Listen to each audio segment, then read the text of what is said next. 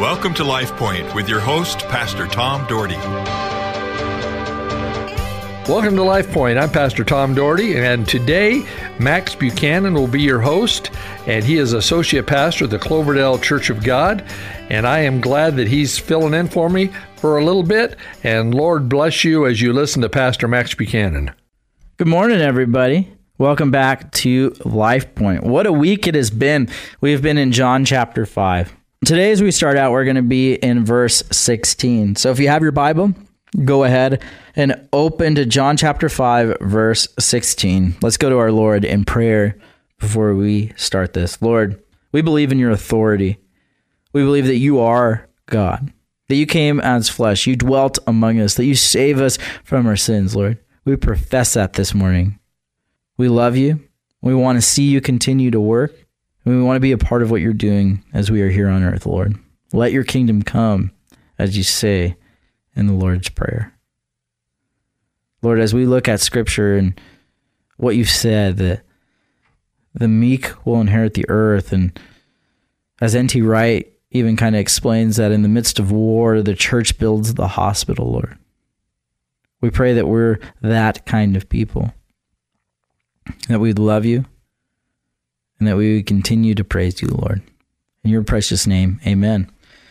Well, as I am recording this show for this Thursday that we are on today, I'm actually currently in Los Angeles. Not right now when I'm recording this, but when this comes out, I'm in Los Angeles working at Union Rescue Mission with a group of teenagers from our church, Cloverdale Church of God.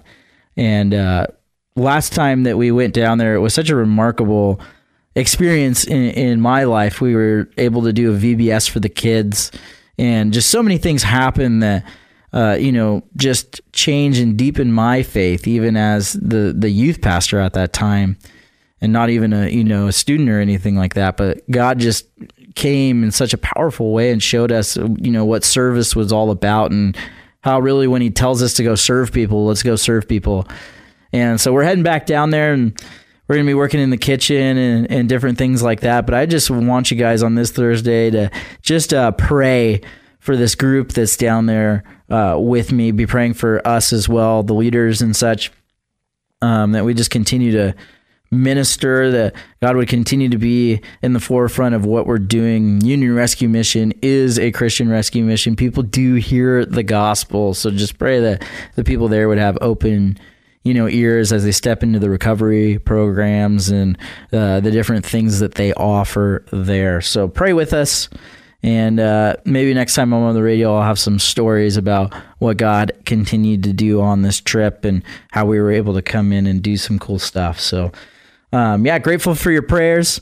And it's going to be one wild ride. I'm recording this right now, and I'll be leaving in a few days, so I'm not actually on the trip right now, like I said before. But yeah, it'll be interesting. A 15-hour drive with a van full of kids should be pretty crazy. We have 20 kids going, 5 adults, so be praying for everybody's sanity, but it should be a cool time. Thanks for praying along with us. Let's go ahead. I'm going to jump into the text this morning, John chapter 5. We're going to be in verse 16. It says, "So because Jesus was doing these things on the Sabbath, the Jewish leaders began to persecute him. In his defense, Jesus said to them, 'My Father is always at his work to this very day, and I, too, am working.' For this reason, they tried all the more to kill him. Not only was he breaking the Sabbath, but he was even calling God his own Father, making himself equal to God." So this is really becomes an intense portion of Scripture. So if you weren't able to join us for the past few messages, we talked about this man who was lame for 38 years that was hanging out by this pool of Bethsaida, that was rumored that when the water stirred, if you just got in it, you would be healed. And as he's hanging around, Jesus asked if he wants to be healed. He's like, "Of course I do. Every time I pick up my mat and try to get in there, or every time I try to go get in the pool." And he starts, rifling off this reason for why he's not healed. And Jesus says, "Pick up your mat and walk." And so this guy picks up his mat and walk. The Pharisees come out. It's the Sabbath. And they say, what are you doing? You can't walk with your mat. He says, the guy who healed me told me I could. They say, who is it? And he goes, I don't know. He slipped into the crowd. Jesus comes back and visits him, says that he's Jesus, tells him to sin no more, tells him about his spiritual condition, right? Sin no more, something worse will happen to you. You'll die in your sin. And this man, again, we were talking about how the culture was so inundated by these Jewish leaders and they had so much authority. Instead of looking to God in flesh, he runs to the religious leaders, the Jewish leaders, and tells them that it was Jesus that made him well. That's the amount of pressure he felt to do this.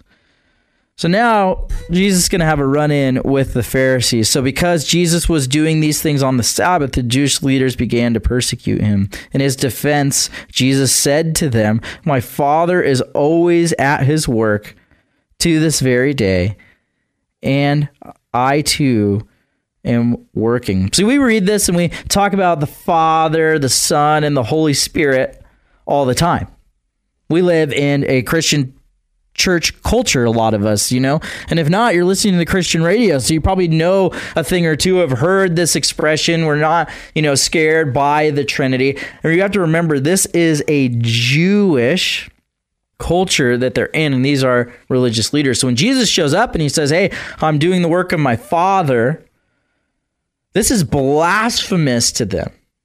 Again, like it says, he's making himself equal to God. He's saying that he is God. That God is his Father, and that he is the Son. Again, when you read Scripture, it shows us this.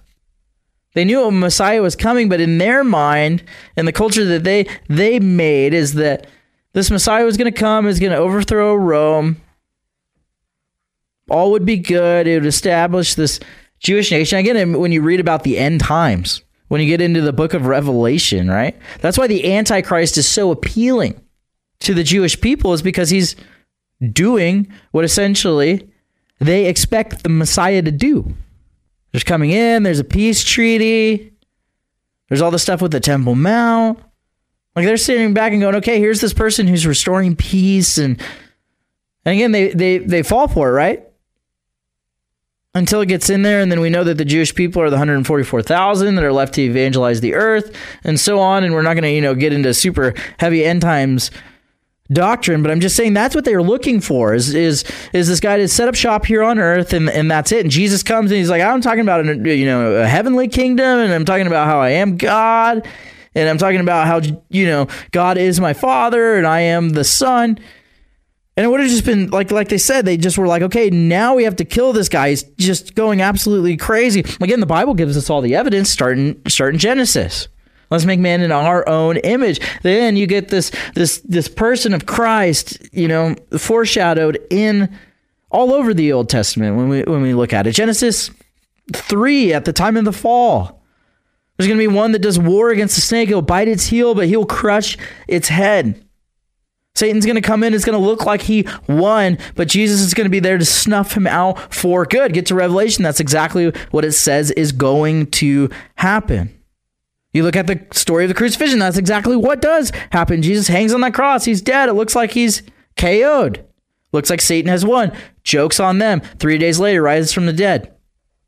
Death now has no sting. Our salvation lies in him. They're not looking at these context clues. And again, Jesus knows what he's doing. He knows exactly how this thing's going to play out. He is God. So here he is in this, and he says, my Father is always at his work to this very day, and I too am working. Like he just mic drops them. He's just blowing away their expectations. Last time I was in San Francisco, it was before the pandemic. I was on one of these mission trips, and we had a break. We had this break from where we were serving, so we're like, oh, let's walk down to this beach that was nearby, that was like in this little bay, and so there's all these kids playing and stuff like that. Well, let's just play some hacky sack on the beach, and so we're playing hacky sack, and it was just really interesting because there was this group of, Jewish people, really Orthodox Jewish people that were running around with their kids on the beach. And so I strike up a conversation with them, and we're talking about this word in the Old Testament that means love, hesed, and it's like this action-based love, and it's love in practice. And so I'm talking about him because there's been whole panels discussing this stuff and everything. So I'm like, from a Jewish perspective, what is hesed? And he's giving me examples through Scripture, and he's telling me it's loving kindness. That's what hesed means, and so we're kind of going through it, and it was just an interesting conversation. But as we were talking about these things, I just realized something. There was such the system to his religion that it was sucking the joy of knowing God out of it. Obviously, he needs to come to the person of Christ, needs to be freed from his sin, that he's been working and trying to atone his own sins himself, and that's never going to work, and that's the pressure that he's feeling. But because of this system, there's no freedom there. Again, he's trapped in this own way of thinking. That when Jesus shows up, or you can see the providence of God, or whatever the case may be in his own life, that he's not finding any joy in it because he doesn't have this faith, in Jesus. It was really quite interesting and an eye-opening, experience. We only got to talk for a few minutes before he left, but it was just a fascinating little conversation that I was able to have. Well, we're about out of time. It's been an interesting week in John chapter 5, covered a lot of ground. But let's just know that Jesus is our Lord, that he is who he said he is. Let us come to him, find our freedom out of sin in our obedience to Christ. Fall more in love with him. Thanks for listening. This has been Life Points, a ministry of Cloverdale Church of God. God bless you. Life Point is a ministry of the Cloverdale Church of God. If you would like a copy of today's broadcast or would like more information about the church, please call us at 208-362-1700 or write to Cloverdale Church of God, 3755 South Cloverdale Road, Boise, Idaho, 83709. You may also visit us at our website, www.cloverdalechurch.org. Thank you for listening and have a blessed day.